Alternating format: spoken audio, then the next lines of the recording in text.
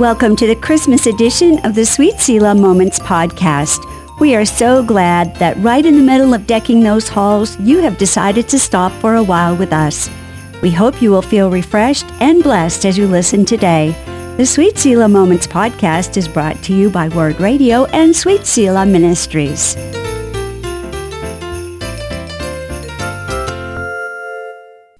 Welcome to the Sweet Selah Moments Christmas podcast season. This is episode 27, The Perfect Rescuer, Jesus' Story. As we finish season 2 of our podcast, what better way to end than with Jesus, the true hero of the story? Sharon, have you ever had to be rescued, or have you ever been the one to rescue in a situation? Oh, yes. I've been rescued several times over the course of my life.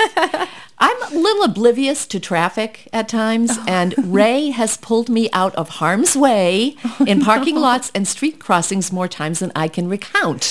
He's always like, you are going to get yourself run over. Yeah, oh no, that's too funny. But I've also had 2 scary plane rides where the pilots of the planes were the heroes and helped us land safely. Oh, wow. Want to hear them? I would love to. You still need to promise me you'll fly after this. I may not, but... When we were going to England one time, I was about 11. My parents and I and my brothers and sisters were all on a plane.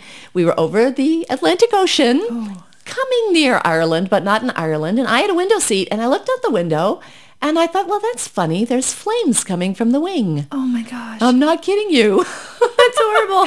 And then a murmur grew as other people were noting the fact that our engine was on fire. Oh, wow. So the pilot came on the loudspeaker and confirmed, yes, we have 3 engines that are working and 1 that is on fire.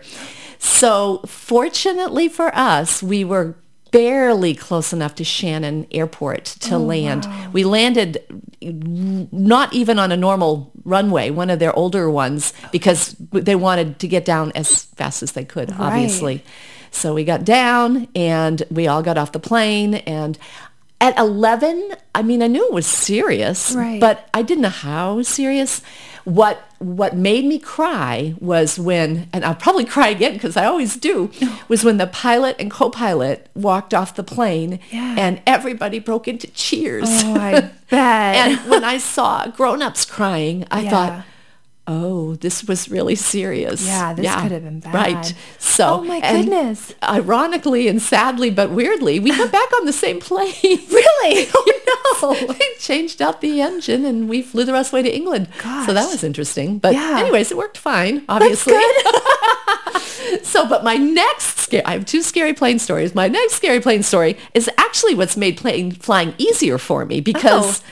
Well, I'll explain. It's another story of going to England. Went to England to visit my grandmother right before she died, actually, with my mom. We're coming back, and we're almost ready to land at Boston Logan. And the pilot comes over the intercom and says, I am so sorry. We have to land here because we don't have enough fuel to go somewhere else, but there's a vicious thunderstorm, and we're going to have to go through it. Oh, wow. So he said, it's going to be very rough.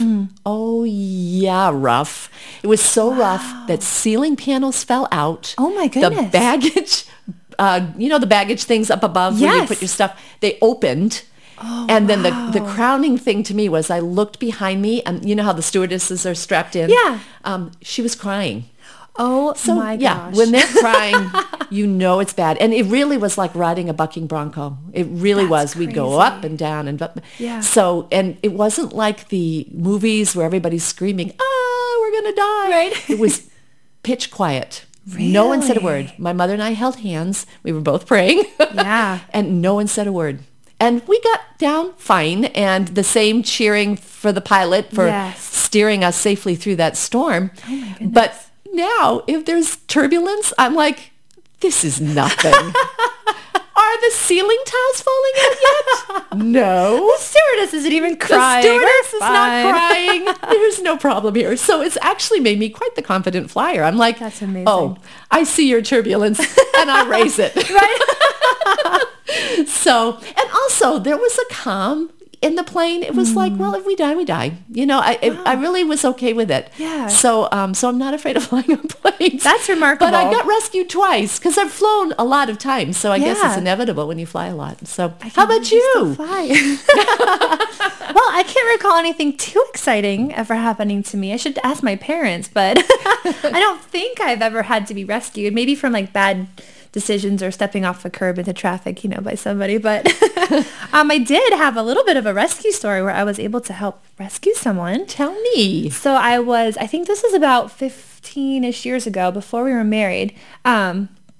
I was living with my parents still, and I was working as a dental assistant, and I was driving home from work one day, and I just got on the highway, and there was a car next to me in the passing lane, and I was in the driving lane. Yeah. And a motorcyclist came between the two cars. Oh, my goodness. On the line and zipped past us going super fast. And I said, oh, my goodness, he's going to end up dead on the side of the road. I proclaimed it loudly as I got into the highway. And not half a mile up the road, I saw his bike lying on the side of the road. Nicole. And he was on the side of the road. So there was one car ahead of me that had stopped, and he was kind of like poking the guy with his foot. So I pulled over because I know some medical training and CPR. And I said, do you need help with him? Do you know how to do CPR? He's like, well, I'll call the ambulance. You check him. So I went over in my scrubs with no gloves or anything. And he was kind of rocking back and forth, holding his head. And I said, okay, can you roll over?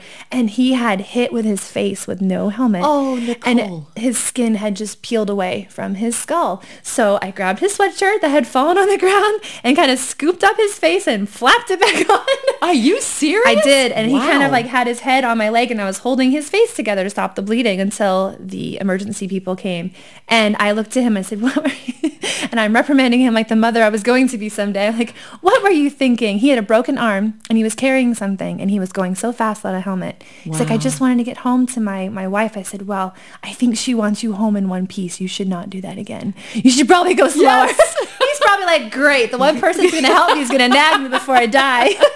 Oh, my But goodness. that poor man. So I was there, and I remember going home, and I was covered in blood, and my mom was like, what happened to you? I'm like, it's not my blood. She's like, okay, then strip, and I'm burning those. Yeah. Wow. But that was kind of thank exciting. the Lord you were there and that you Yeah. had the presence of mind. I have this feeling that a lot of times I would freeze, when something like that happened. But I actually didn't. The one time I did rescue, good. I was sitting by Lakeside with my my sister-in-law and my sister. I was going to say my two sisters because Yeah. I consider Lisa a sister. But we were sitting together watching our children play in the lake. And there was a safe place in the lake. You know how they have the lines like where the you can... buoy lines? Yeah, the Yeah. buoys. So, and I noticed that my nephew had gone outside the buoy lines and that his head was going under the water and coming up. Oh, no. And so I ran and I went to, get him out of there. I thought I would be able to stand there. Yeah. And I stepped beyond the lines and I couldn't stand. And there were all these like snaky grass things on the bottom. Yeah. And I am not a lifesaver or rescuer at all. Right. So I got scared then. Yeah. But I kind of pushed him up and over. Yeah. And it was just such a short distance. It really wasn't that big of a rescue at all. But No, that's pretty scary.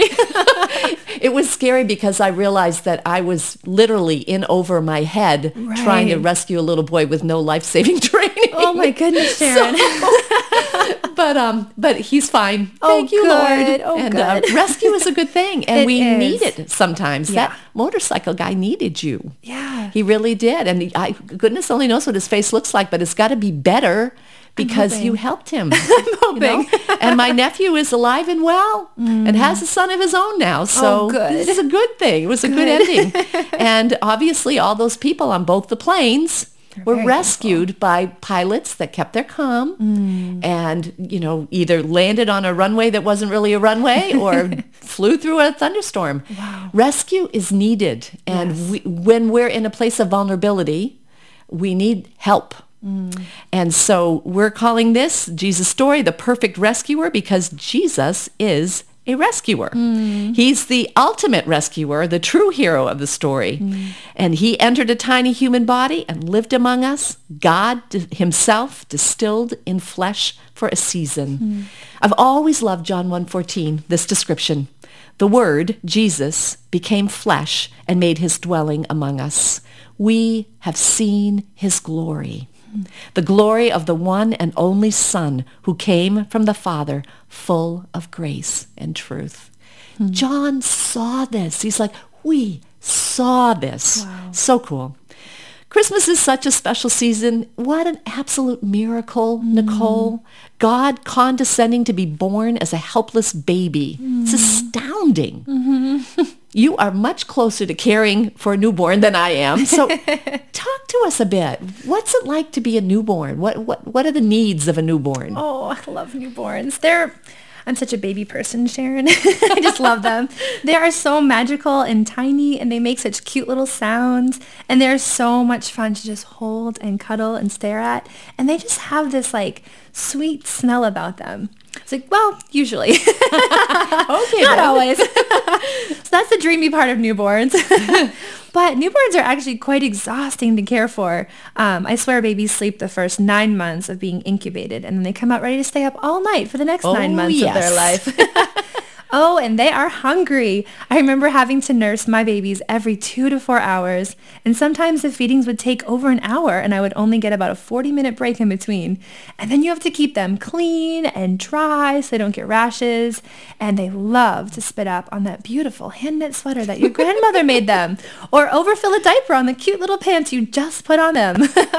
It is a full-time job for sure. Yes, it is. Yes, it is. And imagine Mary doing this. Oh, yeah. A teenager in a barn, not knowing maybe even how to diaper a baby. Who Right. knows? Oh, yeah. But she had no mama.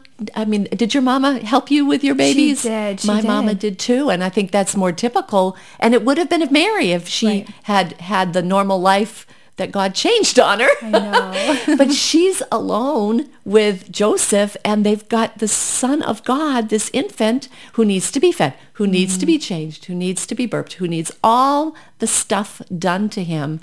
And then we don't know how much later it occurred, but at some point they have to go to Egypt with him and learn again a new culture, a new way of taking care of babies, and Right. find a job there too. They were refugees. Imagine Jesus moving was with a refugee. small baby. I That's know. so much work. Yes, and they also had to find a place to live in Bethlehem. I'm assuming they didn't stay in the stable indefinitely. So, You kind of just picture them there, like living I indefinitely. know, It's like, oh, I know. it's not so good. What a hard thing for a girl that had not ever been a mother before, Right. to be alone like that. I can't Wow. imagine. But we are going to imagine right now, because Nicole and I are going to read the classic Christmas story of Jesus from Luke chapter 2. You know, Nicole, I heard this read to me first by my daddy every single year. I love it. And now my Ray reads it every single year to me. I love hearing that deep rumbly voice. Yeah. The words, after 62 years, are achingly familiar, and they're all tied up in my mind with candlelight and sparkle and wonder. I just love this passage so much. So let's read it together, sharing the verses for this special Christmas Selah moment. And if you can, listening friend, stop. Just stop for a moment. Close your eyes or turn off all the lights except for candlelight and Christmas tree light, and celebrate the mystery of Christ's birth with us as we read Luke 2, 1 through 40. Nicole, you want to start? Sure. At the time, the Roman Emperor Augustus decreed that a census should be taken throughout the Roman Empire. This was the first census taken when Quirinius was governor of Syria. All returned to their own ancestral homes to register for this census. And because Joseph was a descendant of King David, he had to go to Bethlehem in Judea, David's ancient home. He traveled there from the village of Nazareth in Galilee. He took with him Mary, to whom he was engaged, who was now expecting a child. And while they were there, the time came for her baby to be born. She gave birth to her firstborn son. She wrapped him snugly in strips of cloth and laid him in a manger, because there was no lodging available for them. That night, there were shepherds staying in the fields nearby, guarding their flocks of sheep. Suddenly, an angel of the Lord appeared among them, and the radiance of the Lord's glory surrounded them. They were terrified. But the angel reassured them. Don't be afraid, he said. I bring you good news that will bring great joy to all people. the Savior, yes, the Messiah, the Lord, has been born today in Bethlehem, the city of David. And you will recognize him by this sign. You will find a baby wrapped snugly in strips of cloth, lying in a manger." Suddenly, the angel was joined by a vast host of others, the armies of heaven, praising God and saying, "Glory to God in highest heaven, and peace on earth to those with whom God is pleased." When the angels had returned to heaven, the shepherds said to each other, "Let's go to Bethlehem. Let's see this thing that has happened, which the Lord has told us about." They hurried to the village and found Mary and Joseph, and there was the baby, lying in the manger. After seeing him, the shepherds told everyone what had happened and what the angel had said to them about this child. All who heard the shepherd's story were astonished. But Mary kept all these things in her heart and thought about them often. The shepherds went back to their flocks, glorifying and praising God for all they had heard and seen. It was just as the angel had told them. 8 days later, when the baby was circumcised, he was named Jesus, the name given him by the angel even before he was conceived. Then it was time for their purification offering, as required by the law of Moses after the birth of a child. So his parents took him to Jerusalem to present him to the Lord. The law of the Lord says, if a woman's first child is a boy, he must be dedicated to the Lord. So they offered the sacrifice required in the law of the Lord. Quote, either a pair of turtle doves or 2 young pigeons. At that time there was a man in Jerusalem named Simeon. He was righteous and devout and was eagerly awaiting for the Messiah to come and rescue Israel. The Holy Spirit was upon him and had revealed to him that he would not die until he had seen the Lord's Messiah. That day the Spirit led him to the temple. So when Mary and Joseph came to present the baby Jesus to the Lord as the law required, Simeon was there. He took the child in his arms and praised God, saying, Sovereign Lord, now let your servant die in peace as you have promised. I have seen your salvation, which you have prepared for all people. He is a light to reveal God to the nations, and he is the glory of your people Israel. Jesus' parents were amazed at what was being said about him. Then Simeon blessed them, and he said to Mary, the baby's mother, This child is destined to cause many in Israel to fall and many others to rise. He has been sent as a sign from God, but many will oppose him. As a result, the deepest thoughts of many hearts will be revealed, and a sword will pierce your very soul. Anna, a prophet, was also there in the temple. She was the daughter of Phanuel from the tribe of Asher, and she was very old. Her husband died when they had been married only 7 years. Then she lived as a widow to the age of 84. She never left the temple, but stayed there day and night, worshiping God with fasting and prayer. She came along just as Simeon was talking with Mary and Joseph, and she began praising God.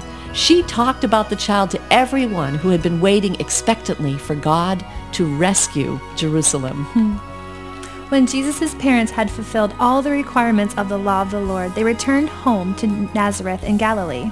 There the child grew up healthy and strong. He was filled with wisdom, and God's favor was on him. Wow. That's some story. That is. What part resonates most with you? I'm Anna. She's an interesting character. I was reading through her part, and she never left the temple but stayed there day and night worshiping God by fasting and praying. I just wonder, first of all, what devotion to give her whole life to God, to being at the temple, and how God sustained her. It's a lot of fasting and praying. It is. It sure is. And what a beautiful woman. Again, another one. We talked last week about Elizabeth and barrenness. It doesn't sound like Anna had children. No. And she was married such a short time. Yeah. And yet, oh, what joy to say, what? Messiah? To be able to meet him. I know. Yeah. It's so neat that both her and Simeon were so old and had been waiting for so long to meet. And God let them see the Messiah and hold him. And yes. Wow, what a gift. Yeah. And Simeon had such sight into the future. And that warning of the sword piercing Mary's soul. I thought of that and thought, was this a gentle preparation for Mary? That this is a wonderful thing that you're carrying Messiah, but hard things are going to happen. Not everybody's going to be happy about him, you know? Right. I never thought about that. I never knew what that meant. Yeah. So I think watching him die My goodness. And Mary was there watching him die. Or the watch sword. people doubt him. Yes. Yeah. It's almost like, be prepared. Be prepared. This is going to be a hard journey. Yeah. And sometimes that helps if you know it Right. in advance. And obviously God thought it would help her because he had Simeon predict it. Right. And then Anna, we talk about Jesus being the rescuer and our hero. She says that. She talked about the child to everyone who had been waiting expectantly for God to Rescue Jerusalem. Our rescuer has arrived. Oh, how neat. Yeah. What a neat pair they are. Oh, I love it. But the sad truth is that many in Jerusalem did not want the kind of rescue Jesus brought. They wanted political rescue. He wanted to go much deeper than that and rescue us from all sin. The ultimate rescue was on the cross when he took our sins on himself and suffered our punishment in his own body. Wow. That is rescue. Yes. So wonderful. So there are other amazing consequences of his decision to enter a human body, though. Just how he could identify with us because God chose to feel what we felt. I know. Let's list some of them. What did Jesus feel? What does Jesus know from firsthand experience because he put a body on? Well, starting right from his birth, he knows vulnerability. He had to trust himself to the care of this young couple in a barn. As they brought him into the world. That's true. He knew hunger and cold. Yeah, he sure did. And yeah, you're right. A baby is completely dependent. Yeah. They cannot live without help. Right. And Period. so he knows that feeling of dependency. And as we need to learn that on God. Yeah, he does. And then as he grew older, he chose not to build himself a house and have a home.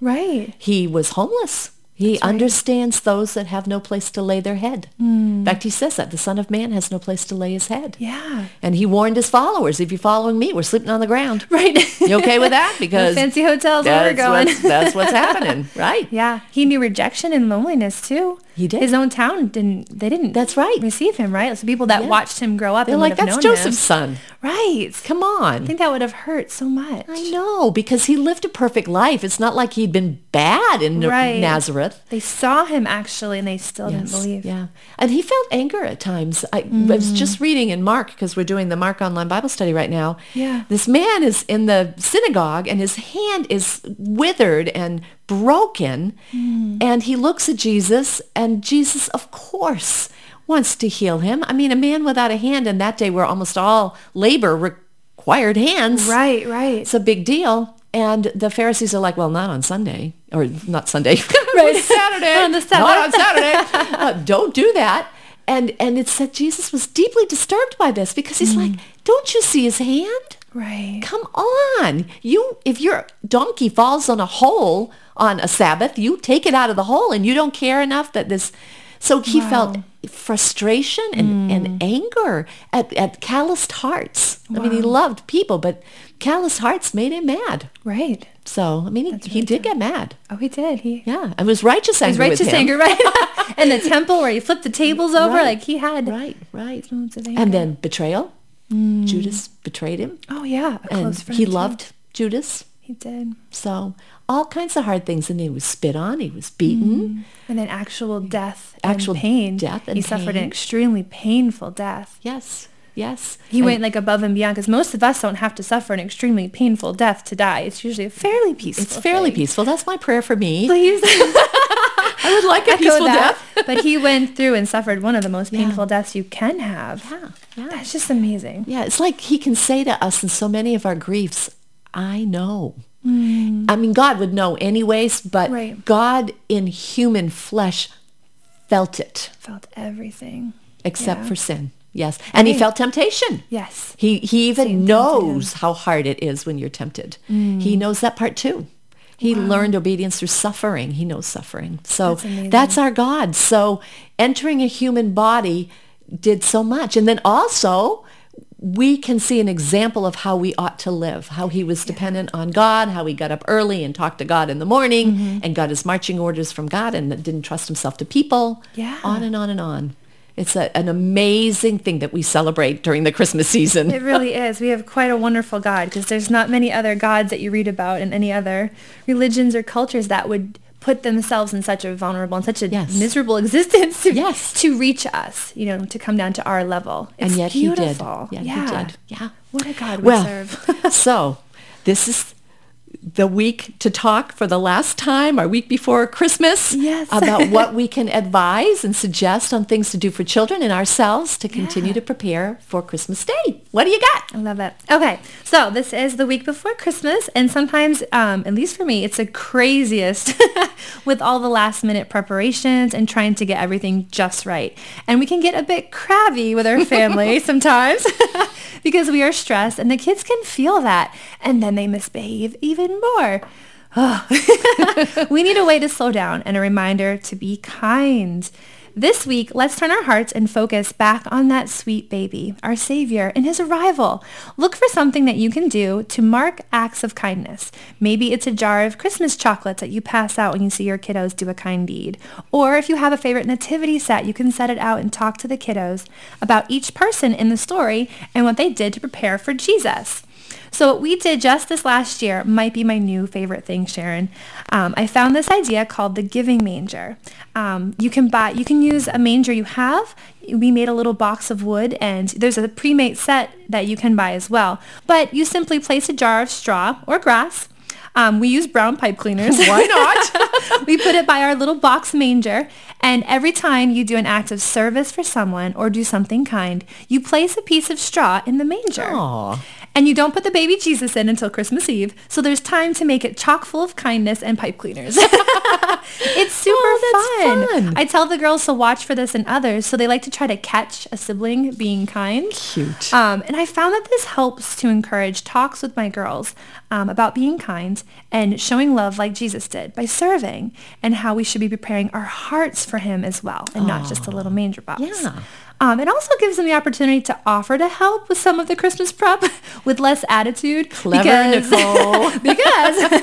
Well, instead of me always asking or telling them to do a chore, it will be them choosing to help mom instead. Mm-hmm. So for us, it's been a simple and meaningful way to interact with our kids during a lot of bustle, and to check our own hearts as we make sure our focus is on the right preparation. So love that idea. And to catch them being kind. Yeah. Too often I remember thinking as a parent, I can't just notice when they're doing bad things. I need to notice when they're doing the good things. Yep. And now they're watching each other do the good things. Yeah. Catch each other being kind. Yeah. Oh, that's beautiful. Oh, good.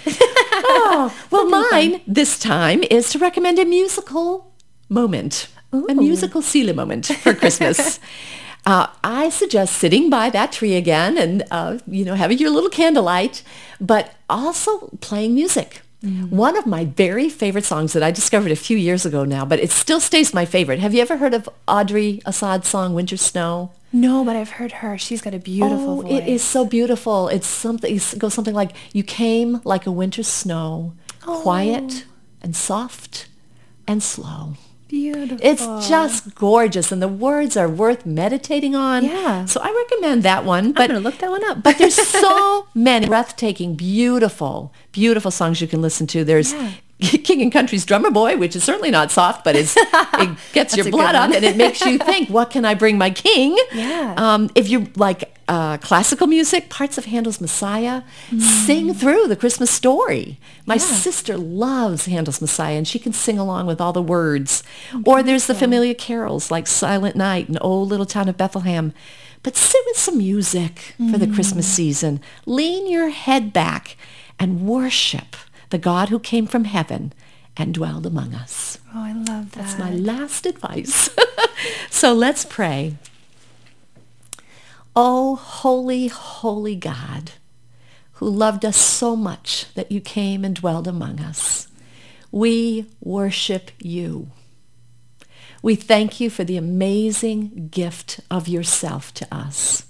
And Father, as we go into the last few days before Christmas, may we remember often the true gift, yourself, the gift of forgiveness of sins that we have because of you.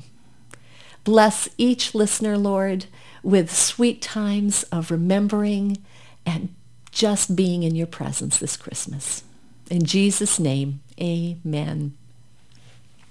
Thank you for listening today. We truly hope you enjoy this Christmas season, spending time meditating on what Jesus did for us by coming to earth as a baby. We'd love to hear from you. You can find us at sweetselah.org/podcast.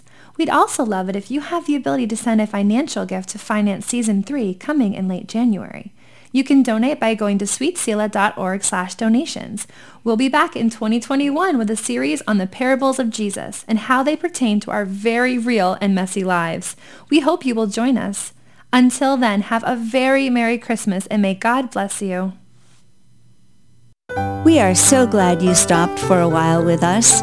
The Sweet Selah Moments podcast is a cooperative production of Word Radio and Sweet Selah Ministries. More information about this podcast can be found at sweetselah.org. Thank you for joining us.